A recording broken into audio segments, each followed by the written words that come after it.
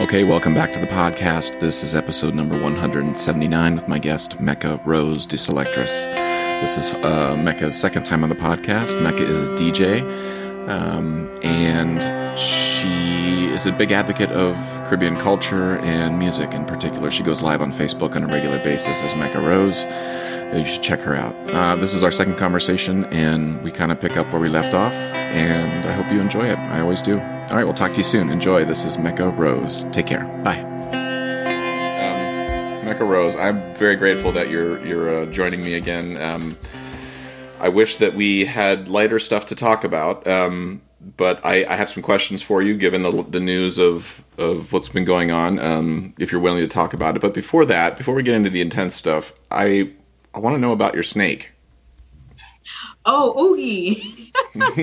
I saw you got a big new snake. Yeah, I got a pet snake. It's a ball python. Okay. I'm not going to mess with him right now. I tried to take him out. He hissed at me. Oh, okay. That means leave me alone. So I'm going to leave him right where he is until he feels like being social. But next time I'll definitely have him. I'll bring him on camera. I was trying to take him out just for this. And he was like, and I'm like, okay, gotta be. It's 2020. Even your snake is a little bit like, listen. Yeah, even he's like, leave me alone. So, like, all right. So are snakes a common pet? Like how did you get into snakes? Well, when I was married, me and my husband had a ball python and a boa constrictor. And it was cool. I like pets. I like animals. Mm-hmm. I do too. I love animals too, but not that snakes aren't animals. I don't think of a snake when I think of an animal I want to have in my house, but that doesn't mean anything. It's just me. I understand it's odd. I don't know. You know, when I was married and I had the snakes with my husband, mm-hmm. It was pretty cool. They were like super, super low maintenance. Mm-hmm. And I don't know. I just like them.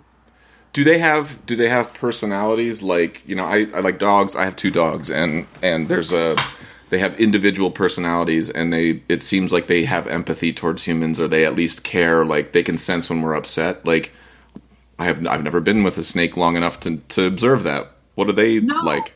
He just chill. This one, he just chills. If he doesn't want to be picked up, he just hisses, and you just know to leave him alone. And I take him out and hold him and have him on my lap, whatever, and he's just chilling. Awesome. How long do snakes live? How like ball pythons? No, I'm not sure. This one is a baby. He's he's maybe about that big. And what do you feed him? Rat pups. Oh, really? Oh, where do you buy those? Go to the pet store that sells rat pups and get them. So there's pet stores that actually have snakes. Mm-hmm. And they sell rat pups, and yeah. So since he's a small one, he eats rat pups. As he gets bigger, you gotta feed him the regular size rats.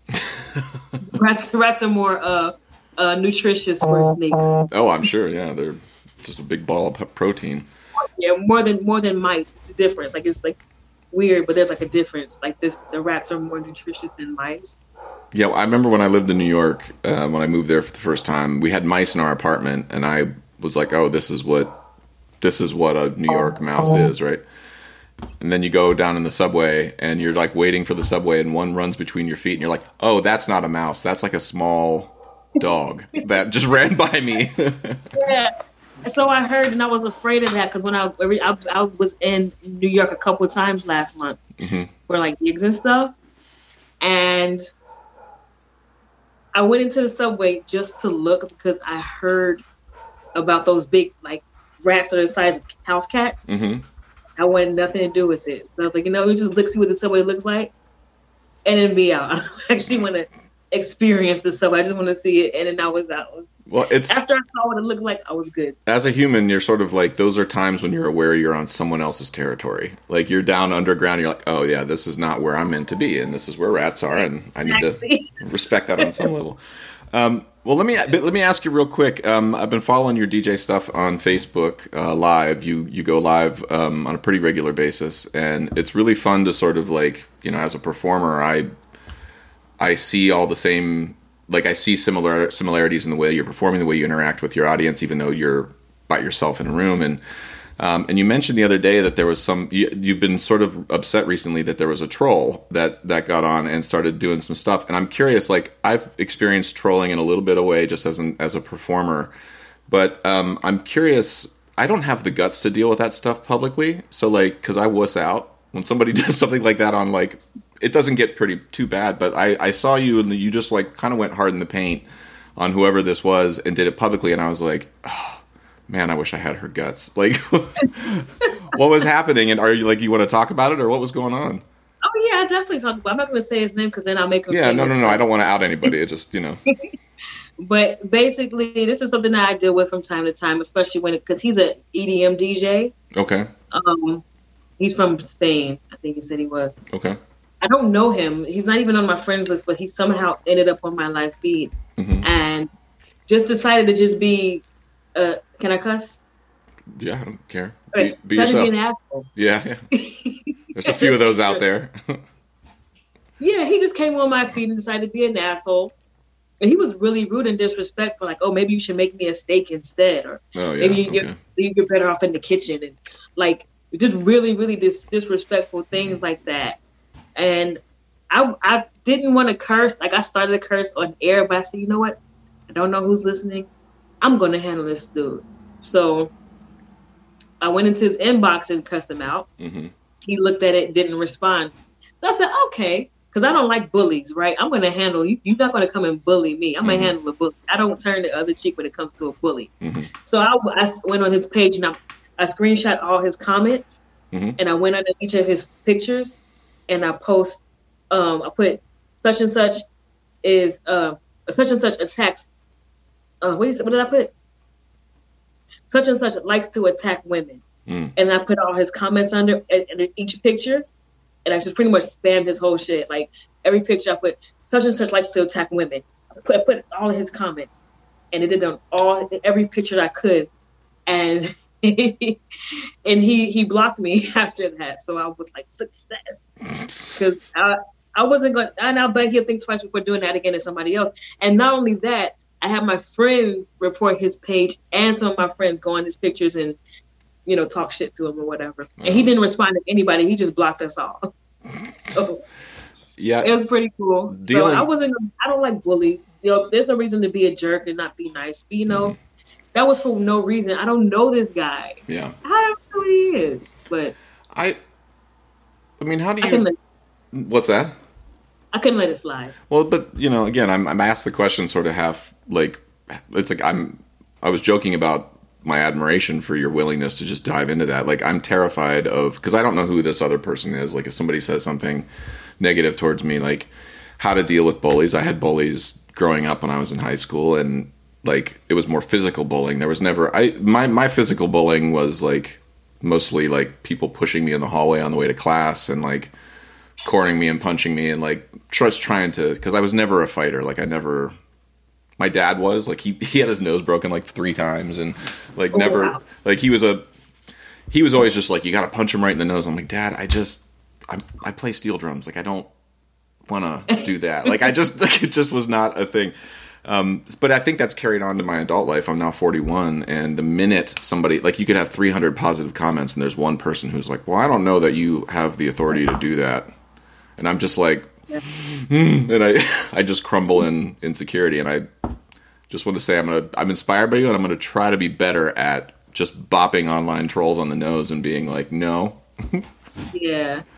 I mean, it comes from, I'm short. Okay. I'm a small lady, and people tried to bully me growing up all the time, but I have my dad. He's really tough. He's now a 10th degree black belt in Okinawa Shorin Ryu karate. Wait, say that one more time, way slower, so I can keep up. I'm sorry. Now he's a 10th degree black belt at Okinawa Shorin Ryu. It's a type of karate. Okay. And so growing up, he was a sensei, and he made us do karate. I was in tournaments and I was fighting all the time. And he would do demonstrations, and he would break these big cinder blocks. The ones they build with buildings, but he would break them with his head. But it was like a tap, and it would just fall apart. Like, it was weird. But then he would have me kick bricks in half. So growing up, no, people didn't really know I knew how to fight because I was very quiet about it, but they tried to bully me. Mm. And I wasn't one with words to go back and forth, but I would fight, like fist fight a lot, because people, I'm short, I look like an easy target. They just didn't know I could fight. So I dealt with bullies a lot growing up. My response as a kid was always to fist fight because it was usually physical. So it always ended in fist fights. And as an adult, I don't like jail. So I never been to jail, never want to see in jail. So as an adult, I understand I got too much to lose. Yeah. And no. And I don't want to, I don't want to go to jail.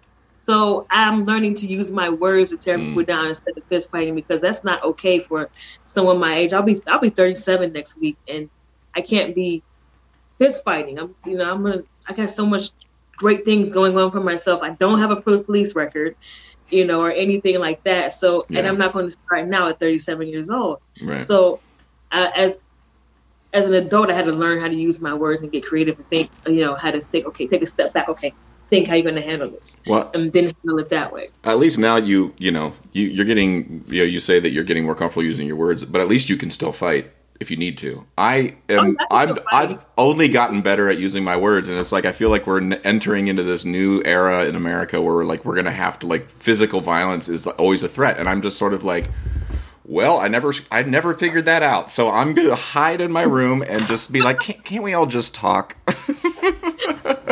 So yeah, and you know what? And physical violence is getting more to be like a reality, and I don't want to have to fight. Yeah, but I will, and I don't want it to be that. I'd rather avoid violence. I spent so much of my childhood fighting. I don't want to fight. I'd rather just be peaceful, but people push you. What? And then you can't let them, or they'll keep pushing until you push back. I forgot you had Japanese descent as well, and that and just what little I know about martial arts. I've only taken 3 jiu-jitsu classes, but I follow fighting, like the UFC and mixed martial arts, pretty closely. And none of them are violent people. I mean, there's a few exceptions that pop out, but there's like 500 people on the roster, and I know a lot of them. I follow a lot of them. First of all the women are like 5'2". And they're total murderers. But they're like, but the violence is like, it is the tool that you use thoughtfully, and you use it actually less than any other tool in your arsenal as a person. And that's what I've gleaned from it. When you can kick someone's ass, you're like, you know what, just leave me alone, I'll fuck you up. And you try to give them the people that space to leave you alone, and then you do it, you fight as a last resort, because you don't want to have to do it. Especially in this age, everybody's pulling out their phone. That's evidence. Like, don't want people recording beating somebody up. Like, no. So when you know how to fight, you're less likely to.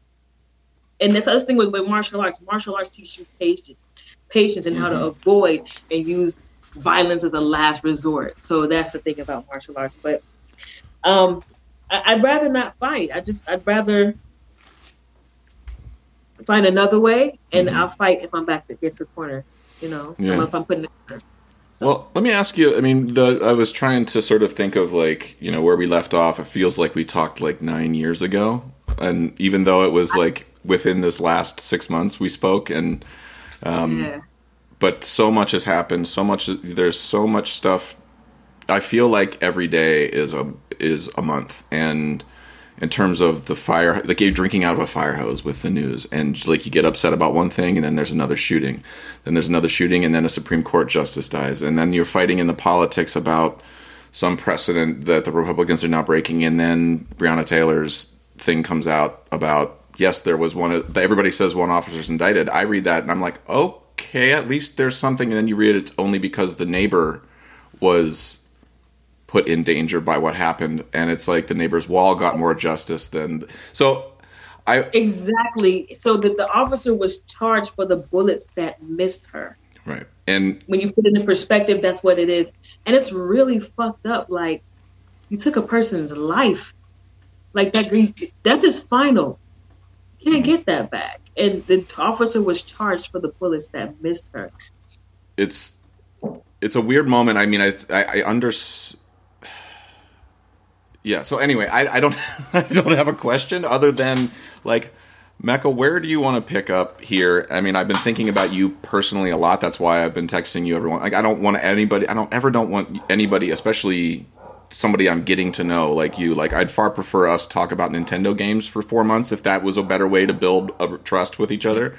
But I also, you have a valuable opinion. You have insight into this very particular issue that this country's dealing with, and you have insight that I could never have. And I feel like, in general, I'm terrified to ask anybody about anything unless I know them, and I know you. And so I want to ask you because I know I can say something stupid or off base or ignorant, and I would hope that you're not going to throw your snake through the Zoom screen at me. But, like I said, we can have this conversation, and it can take 5 years to get to anything real. I don't care. My point is, I want to ask you sort of like what have been your reactions to, because I know your brother was killed by cops in an unfortunate accident. That, I wasn't there, but just from what you told me was just pure chaos. And now I'm seeing this other family, and I'm imagining for myself how I would feel if that somebody kicked in my door mistakenly, and X, Y, and Z chaos ensued. So, like, where's your head been with this stuff? I'm so numb. Like, I don't even. You get so used to it. It's you don't know how to react anymore. I'm not surprised. If she would have got a fair trial, that would have surprised me. It's just my head right now is just like, when does this end? Where does this stop? When do people not like this? We're human beings. We're people. When they killed Breonna Taylor, they didn't just take a life; they destroyed a family. Mm-hmm. And the fact that these plainclothes officers were able to kick in this man's door. The man shot back, right? And what I read, it said he shot back. But if somebody kicks in your door in plain clothes, would you not shoot back? I'd shoot back. I'd be shooting. So it's like they were sleeping, correct? Like they weren't up watching a movie and completely like cognizant of their environment. You're asleep, right? And I think I read somewhere that it was actually ended up being the wrong house. Which was the wrong house? That the no-knock. Yeah, I think the no-knock warrant was like they got the wrong address, and yeah, it was the wrong address. If I remember what I read correctly. Mm-hmm. And that they could do that and kill an innocent person. What did she do to deserve that? Like it's crazy. Like I don't even. I'm not surprised. It's just crazy to me that with so much evidence against those officers that they still got off. And it kind of sends a message to the officers like, hey, you guys can do whatever. Kill as many black people as you want to, whatever. You'll be fine. And I was talking to a police officer the other day at my job, and he's like, oh, we're afraid to do anything. We're afraid to do anything. No, I'm like, you don't have to be afraid to do anything. Just don't kill us. Was the cop black or white? He was white. Blonde hair, blue-eyed guy. Okay. Yeah. And what was the contact? Like, were you just in passing with him, or you were at work? Or job people, I work in a public space, and people have to cover their, like the CDC or the code enforcement is forcing us to make people cover up, mm-hmm. Wear a mask when they come into the building. And we had gotten a fine because people were refusing. And I was irritated. And the officers, I'm like, hey, can you help us out? Like, we just got a fine. I don't want my job to close. Help us out, please. And then he's like, oh, he's like ranting, whatever. And then he mentions, oh, cops are afraid to do anything now. We're afraid to do anything now. And that's how that came up. And mm-hmm. I was like, okay, yeah, maybe just don't kill us. How about that? Like, you don't have to be afraid to do anything. Just don't kill us. I don't understand how hard that is to just not kill us. Like, it's just, I don't understand the lack of humility. Mm-hmm. Like, there's no humility there. And for him to say that, it kind of sounds like well, if I can't kill you, then why am I going to do anything at all? Right. To me, you know, like, what's the point if I can't kill you? That's what it sounds like to me. Well, this is the thing. I'm. Well, I mean, again, like I have thoughts and opinions, and none of them are fully, completely formed yet. So, like, I would just be saying something that I'm making up right now. But like, I just want to keep asking questions. Like, well, what? We just talked about like violence is like I'm with you on that's the last resort, as if at all possible with society. Like, what do you feel are some of the, like? Let's say this answer is going to take. It took us 400 years to get here. It's going to take us another 400 years to get out of it. And I'm not going to be here to see the end result. Neither will you, right. And neither will your grandkids or their grandkids. You know, this is going to be. Let's say like this is not a solution that any of us are going to see in our lifetime. Let's just maybe swallow that pill. That for me, quite frankly, that's the thing I'm having. That's what keeps my inaction, my inability to deal with a problem, is when I feel like I don't know where the problem is, or not. Just are we talking about a 6-year problem, or are we talking about something that I need to get done by 9 p.m.? Like that's two different mindsets for me. This one, I feel like everybody wants the answer to be by 9 p.m., but I think it's going to be 9 p.m. 400 years from now. So I'm like, between you and me, like, what do we do? What's the step that everybody needs to take to help each other understand at least the base level thing that you're saying, which is we're humans? I think most people would agree with you, but I think most people just haven't even heard that needing to be said. Like, I think there's just an ignorance to that idea that that's even a thing, you know, still. Yeah, there's a huge ignorance problem. Like, we have a lot of things, we as Black people have a lot of things working against us. First of all, we got the media constantly portraying us as thugs, as whores, as violent, as, you know, just all these negative stereotypes, you know. My hair is dreaded. I've had dreads for about 20 years. Mm-hmm. One thing I've dealt with constantly is discrimination because of my hair. They assume that I smoke weed. They assume that I'm difficult. They assume all these things. And really and truly, I just like everything natural. I like my natural hair. I like the way it grows out of my head. There's nothing wrong with my hair. I don't like fake hair. Mm. You know, I like my real hair just the way it is. And people don't see that. They look at me and they see something negative. And that's where one of the places where we can start, because if we can change the narrative and have honesty instead of these stereotypes, mm-hmm.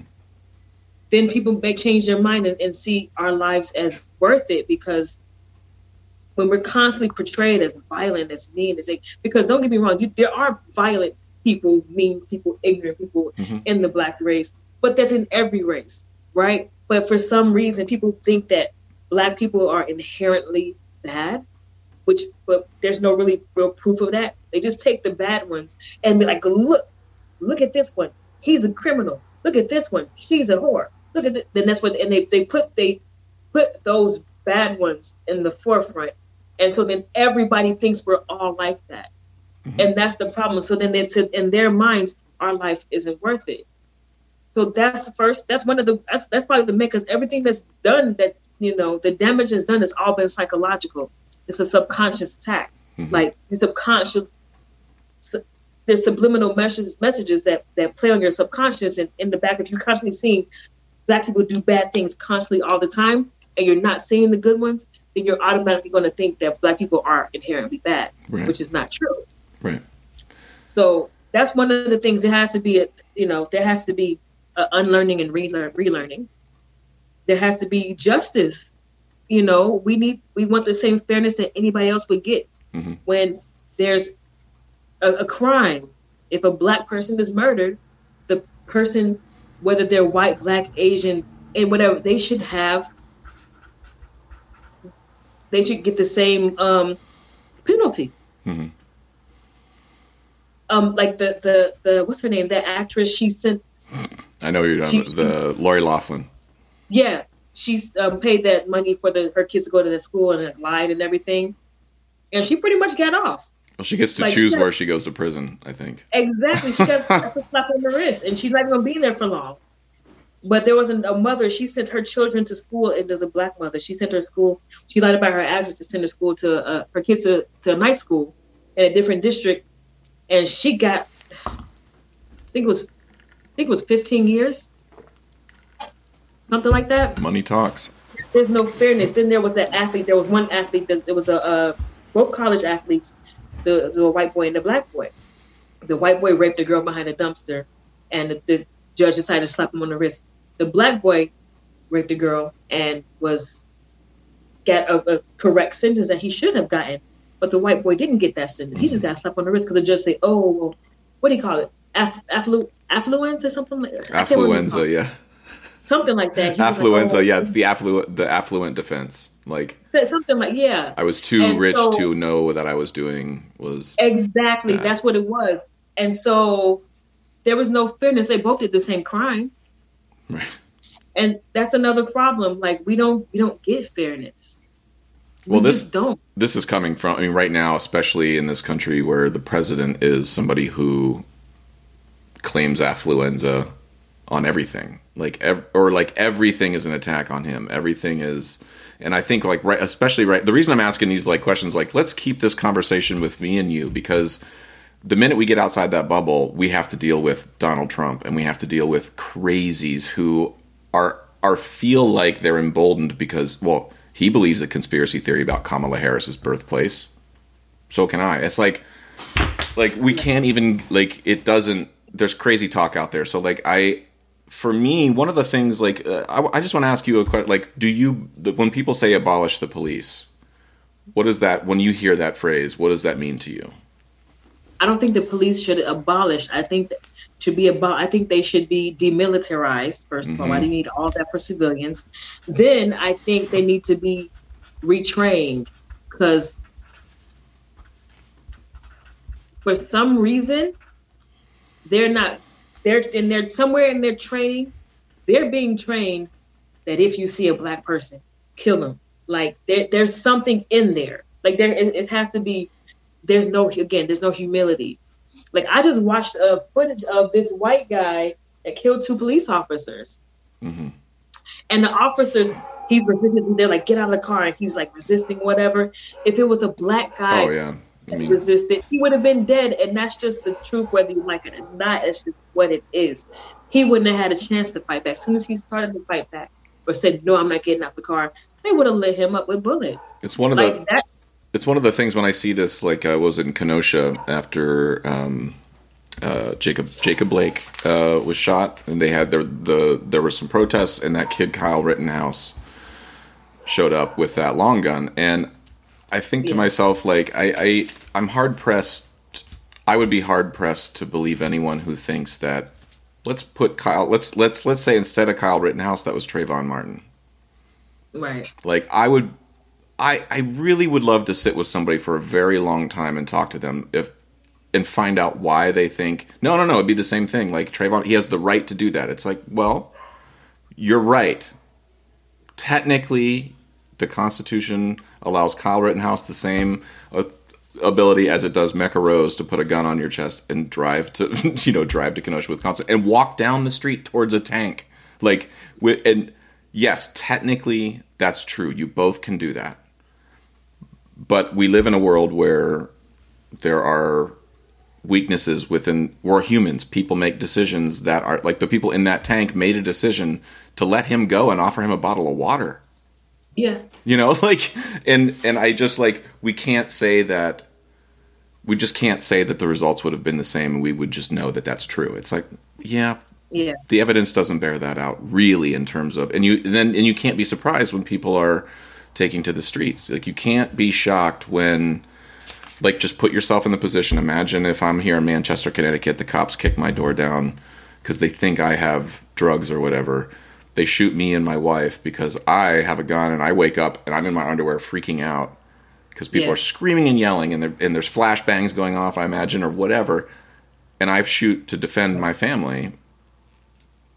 If the only thing that happened was my next door neighbor got his window replaced, And that's what the court system was like. We shoved it all through the extruder of the court system, and what they pooped out was this guy's drywall gets replaced. You know, like, yeah. I know I'm sort of being reductive here about, like, yes, that hopefully that policeman does serve some sort of punishment, but it's like, you just can't be baffled as to why people are baffled. That's my point. Right, and then with the riots, you can't tell people how to be mad. Yes, riots shouldn't end.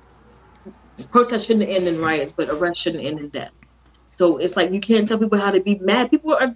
This is not new. This has been going on for a long time. So at some point, you gotta expect some pushback. I expect people to get tired. I mean, yeah, that's what it is. You know. Well, let me ask you one of the things that again, when I think of the times in my life I've been the most insecure about asking someone else about something from their culture that I maybe am just ignorant to. I think about when I was in college and high school, and my friends that, Cliff Alexis, who was an older gentleman from Trinidad, but like he was the one who taught me about like black barbershops, like the idea that that there even needed to be black barbershops versus white barbershops. And he took me there and sat me down, and I would sat in that place for 2 hours while he got his hair cut for about 6 minutes of that 2 hours. And because Cliff didn't need a hair. I mean, he needed to get cleaned up, but it was a social moment. It was a way to talk about the news. It was the way to talk shit about your neighbor. It was all of the things that you do. And then I sort of was like, oh, crazy. Okay. And then 6 years ago, I met someone in Brooklyn who had this amazing weave, and I didn't know what a weave was. I mean, I knew that. I was like, okay, no one grows that naturally. That doesn't sprout out of someone's head naturally. But can you talk to me? And like, she was like, oh yeah, it's woven in, and that's why it's called a weave. And there's all these, and the hair comes from India. And it's like, wait a minute, what? Like, and I'm learning all this stuff. Anyway, just like, I kind of wonder, Mecca, like, if you're like, what is it I don't know? Like, let's step back from the really intense stuff that I think is going to take 400 years to figure out. Okay. And I want my mom or my uncle or my friend from high school who just, because of where they were born, never come across a black person and are now being called a racist and all these other things in social media and in the news because of where they live.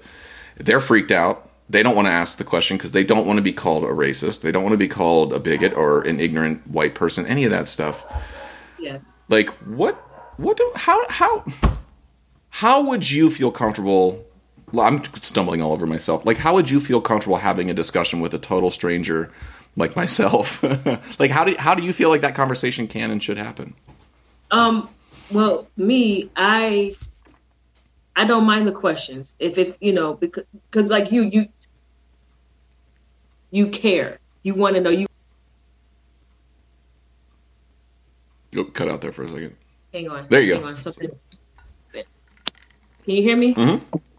Okay. Got a call. All right. So you care, you understand, you want to just understand. Your questions don't come out of.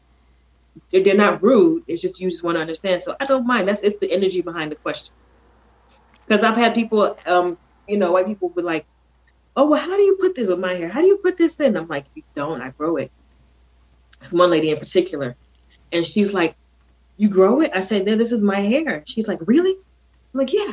It was longer at that point. And she was like, "I'm sorry, I didn't know. I don't want to sound ignorant, but I didn't know black people's hair could grow that long." Mm-hmm. I'm like, "Well, how you know?"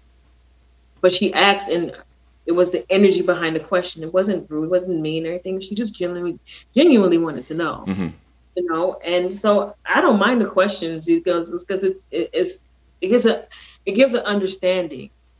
So any black girl questions you want to ask me, go ahead and ask me. I'll answer. Oh well, no, okay. Well, let me ask you that. I'm going to ask something that I have heard. I hear my observation on the outside is I see. Mostly men, but I would say like friends. I see a lot of shit talking about skin being ashy, and like it's often done in jest, and sometimes it's a signal of something or it's a sign of something. I don't understand. Like, can I just ask you, like, what is that? What is happening? Why? And what, like, in the culture, what is happening when someone says, "Hey, your skin is ashy," or why is that? Why is that an issue? If you don't mind, like I just said that and my heart rate jumped through the roof. So please, Mecca, no snakes. But it's like, Dave Chappelle jokes about it a lot. Like, there's a lot of skits that reference ashy skin, but I think for somebody like me coming from Ohio, that's not well, at least in my part of Ohio in a cornfield, like that's not something that ever came up when I was growing up. And so when I heard that, I was like, what? Like, what are you talking about? It's about self-care. Mm-hmm. Like, you got to moisturize your skin. Like, ash really show, like when we get ash, like you really can see it, and it doesn't look good, so it's just kind of like you use it to make fun of somebody, like just kind of poke jokes at somebody, but it's mostly like you don't want to be seen ashy because it looks like you don't take care of yourself. But I'm sorry, just medically speaking, is there something in the amount of melanin in the skin? Is there something about it that causes like needing more like what? I mean, it's not a medical condition. It just means you just need some lotion, pretty much. Like, I don't know. Okay. I've never seen white people get ashy, so I don't know. Yeah, that's why I'm asking. We have eczema, and there's things that there's things that white people deal with skin wise. Like my wife is constantly putting lotion on her skin all the time, but the term ashy is never anything I've ever heard any white person ever say. That's what I'm saying. Yeah, I think it's mostly a black people thing. It's just moisture. You take care of your skin. Like it's just, it means you need to take care of yourself. It's like if your skin is ashy, it just looks like you don't take care of yourself. It's not a medical condition. Yeah. It's dry. It just needs, it's not nothing. It's not problematic. There's nothing wrong. I mean, there are levels of ash. Like if your skin is like really, really ashy, like you're not getting enough water. But if I take a shower and get out the shower and don't put on any lotion, then I'm gonna get ashy because I'm a little white in the elbows and stuff. It's just okay. It's just healthy. You gotta keep your skin healthy. Don't be ashy. Keep your skin healthy looking. Well, let me now open I mean, listen. I am not aware that you live in a world that is driven by white people. So like you experience my culture, I think, more than white people experience yours. But do you want to ask any dumb white people questions? Is there anything that's been bothering you about, like, is there anything I can help shed some light on? No, not really. I mean, I see you guys all the time. So I don't really What's that? I see you guys all the time, so I don't really have questions. That's my point. I think it's good that people hear that. It's a Eurocentric world. That's what we live in. That's what it is. And so I don't really my only concern, right, is like, why is it that white people feel so threatened when they see black people? That's one thing I just don't understand. Well, I feel like there's like a certain level of fear, for lack of a better word, or caution when a white person sees a black person and then they feel like they need to code switch and try to start talking like you're black or whatever. I never understood that. I've never, I haven't felt it. I will say that when I spend a lot of time in the Caribbean community, like around Carnival time, like in either over the Labor Day weekend or in Trinidad, I will find myself picking up slang, like, saying, like, instead of saying good evening, I'll say good night. Like that's a thing in the Caribbean community that is different than the white community. Or good day, things like that I slip into way quicker. I mean, I don't take on an accent, but I find myself subconsciously saying good day or good night rather than hey everybody, like, which is what I do normally. But sorry, I lost my train of thought there for a second. I'm sorry, Mecca. But yeah, just the code switching thing is one that, like, I don't understand it either. Oh, here's what I was going to say. Yeah, there's a fear, I think, that is built in. I think a lot of it is, but I think it's baked in because of the news, like you said, because of shows like Cops. You go on, but then also, like, there are, the show like Jerry Springer. Like, I grew up on that show. That one basically, that was like Cops, but for white trash. Yeah. Like, that show, when I watched that show, I was like, oh, I know all these people. Like, this is who I grew up with, like. But it was like cartoons of those people. Like that's what that show did. So so when somebody was like, you realize that Cops gives people a bad image of black people, and I'm like, oh yeah, Jerry Springer did the same thing for poor white people. Just Cops was on, anyway, it's like the news does create a lot of that. But I actually wonder if some of it is like, there's this study, I don't know exactly what it's called, but it's like the genetic trauma that gets passed down generation to generation. There's reasons why, certain populations of people avoid certain things and or have whatever. It's because you pass this stuff down. I think white people, like, listen, 400 years ago, this all, our DNA started collecting this idea of this being a reality of we can go and buy people and bring them over here, and when they die, we can go buy more. Like, that's in there. That's in the soup, right? Whether we like it, whether I like it or not, it's somewhere in the soup of white people. Then as time goes on, the other part of the DNA where it gets affected is now we've freed slaves and everybody's pissed at us and they want to kill us. Holy shit. Like, yeah, you have uprisings, you have riots, you have like this tension in society gets baked in that person's DNA and then they pass it on. I think most people, yes, there's assholes in the world that really genuinely are like, nope, the N-word should be around. I have the right to say it, and they should be subjugated. Those absolutely exist. But I think the vast majority of people are just like, I don't know why I'm afraid, but I am. Like this isn't real what I'm feeling, but it's there.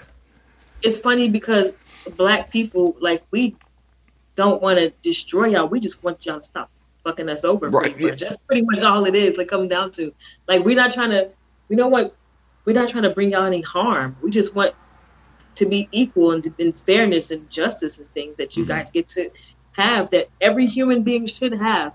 We're not seeking out to destroy you guys or anything like that. And that's the thing about it. Like, when you see that fear, like if I see a white person and I see that and I notice that, because you can pick up on that kind of thing, they act differently to it, and I'm like, why are you this way? We've never shown that we wanted to retaliate. We just want y'all to stop, But it's getting to that point where black people are like, okay, now it's time to retaliate because y'all won't stop, and that's what it's getting to.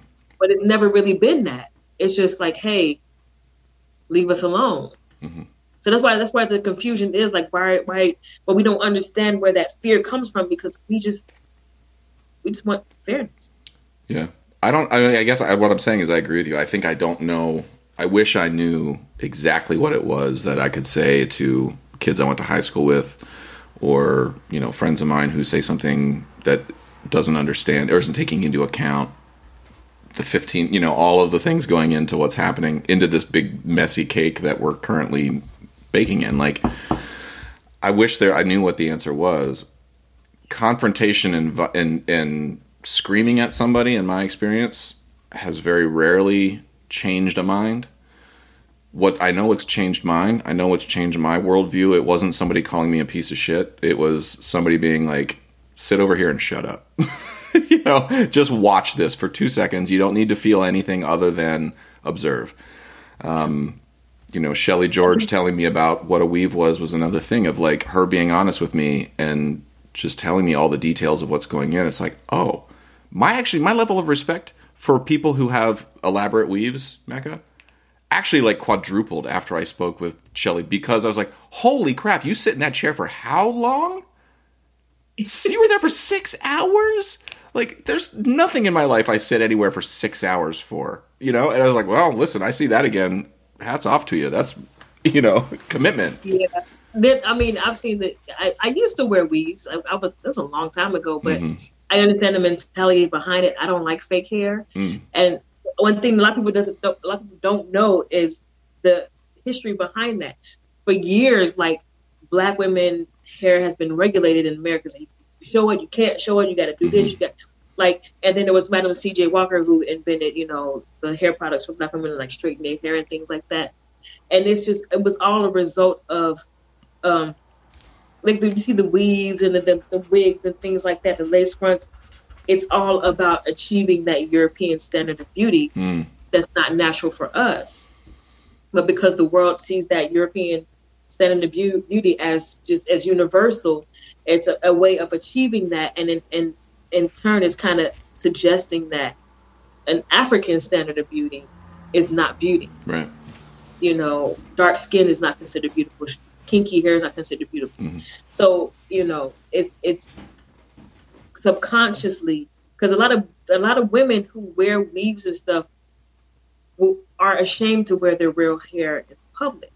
Mm-hmm. And it comes from that years and years of not centuries, but, you know, decades of being passed down from generation to generation. Like, you got to straighten your hair. If you want the job, if you want to get the job, if you want to get the promotion, your hair's got to look like the boss's wife, not like, you know. Exactly. When I started my dreads, my dad was pissed off because I wasn't putting relaxers anymore. He was like, why would you want that? When I started dreads 20 years ago, he was like, why would you want that? Ugh, I've had this. And a lot of the hate I was getting was coming from Black people, unfortunately. Because there's that stigma, that thing that's been passed down that, hey, your real hair isn't good enough. Mm. So that's where the mentality behind the weaves and stuff comes from. Trying to achieve that standard of beauty that's not ours, basically. Well, my point in bringing that up was just I think if the people I know who don't know Black people at all, the one thing I can say is, like, these are people who respect hard work, who, like, take pride in their lawns. They'll spend 6 hours cultivating a garden. And, like, I think if we can figure out a way to, like, make people understand, like, listen, we need to understand that when somebody's putting care and passion into something, whether it be a hair weave, whether it be your natural hair, whether it be food, like whether it be a steel band, whether it be a DJ set, like, we have to get better at being like, oh, yeah, like, the thing I see in Mecca, I don't understand X, Y, and Z, but I see someone who is clearly working hard at something in the way I do. Like, and I feel like if we can find that common ground more often, then when you have the hard, then people aren't coming to you, like, with any sort of, like, more of their bullshit is stripped away, because they're starting with a thing of, like, oh yeah, you guys rehearse steel bands for 9 hours straight. Like, I know what a 9-hour workday is. I can relate to that, and I don't know. But I could be wrong, Mecca. Who knows? No, you have a very valid point there. Yeah, absolutely. But I mean, people just have to be able to not be judgmental and kind of be open-minded. Yeah. When it comes down to well, let me do this. I gotta get my head around this class I'm coming up on teaching here. And Mecca, my door is always open, and there's no pressure to come on and chat, but I find these illuminating, and just really my blood pressure comes way down when I get off of social media and I hear everybody saying what everybody should be talking about, and then I have a real conversation, and I'm like, oh, yeah, this is what I should be doing, And I wonder, Mecca, if, like, we could challenge each other maybe for, like, in the next 6 months. So we're gonna pretend that we're all still here after the election, and we haven't moved out of the country yet. But I wonder if we could do, like, we do one where you introduce me to some total stranger that from your friend group that I don't like. We have to start talking and building larger friend groups, and then I'll do the same. I'll invite one of my high school buddies who I know you'll like, but who has never met anyone from another place. Let's do that. I love it because it brings an understanding, and that's. Oh, you getting a call? People keep calling. You're a popular woman, Mecca. You're a popular woman. Yeah, no, I love that idea. It brings an understanding, and I think it's a wonderful thing. So I think we should definitely do it. Next time I'll have Oogie. I think Oogie won't be so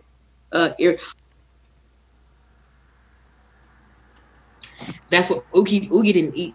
He's supposed to have his rat today. Well, I would feel honestly. Next time we'll have Oogie fed and ready to go. I'll feel very intimidated if the very first thing in a podcast is a ball python devouring a baby mouse. I feel like that's a solid way to start a podcast. I'll feed him ahead of time, and then I'll make sure he's, like, good and satisfied and not cranky. He wants to eat. That's what it is. I just realized it's Thursday. Oh, well, go feed him. Mecca, this was really great. I really appreciate you. I'm sorry I'm so rambly sometimes, but it's really nice to catch up with you, and I'll look forward to seeing you again on Facebook. Until then, I hope you stay safe and stay healthy, and I'll look forward to chatting again. Always great talking to you. I love these conversations, and we need more of these. We need more of these open dialogues. So I'm always glad to do it. My schedule has been so hectic because I've been working extra hours, and my last check had like 100 hours. So I've been working a lot of hours, and I haven't had the time been as available lately. But I'm always glad to do this. So well, get some rest and watch. There's a great show called Lovecraft Country that was made by the same producer, Jordan Peele, from Get Out and Us. It's an amazing show. So you should make some popcorn, shut off your phones, and just take some Mecca time and watch a good show. And I hope all that happens. So stay safe, and I'll look forward to chatting with you again soon. All right. I look forward to you. Be safe as well. Always a pleasure. Thanks, Mecca. Bye-bye. Okay, I hope you enjoyed that conversation. This podcast was brought to you by Liquid Drum. LiquidDrum.com down in Waco, Texas. Check it out. Hilarious percussion videos, awesome educational content, brand new snare drum book, method book out. Check it out. You won't regret it. LiquidDrum.com. Also, DunleavyPans.com. DUNLEAVY Pans.com. Kyle builds and tunes all the steel drums I play on at NYU and Princeton and in So Percussion and personally. Check him out. He's an amazing tuner and builder and a really nice guy. DunleavyPans.com. Also, PanInMotion.com. A bunch of my friends down there started an organization called Pan in Motion. They are a great advocacy organization for the steel pan as an art form, as a culture, but in specific what it does in the Brooklyn arts and culture scene. So check them out, PanInMotion.com. And finally, MangoChowClothing.com. Alejandro Mirage runs an amazing clothing company that's heavily influenced by the steel pan and its culture. Check them out, MangoChowClothing.com. All right, hope you're all well. We'll talk to you soon. Bye.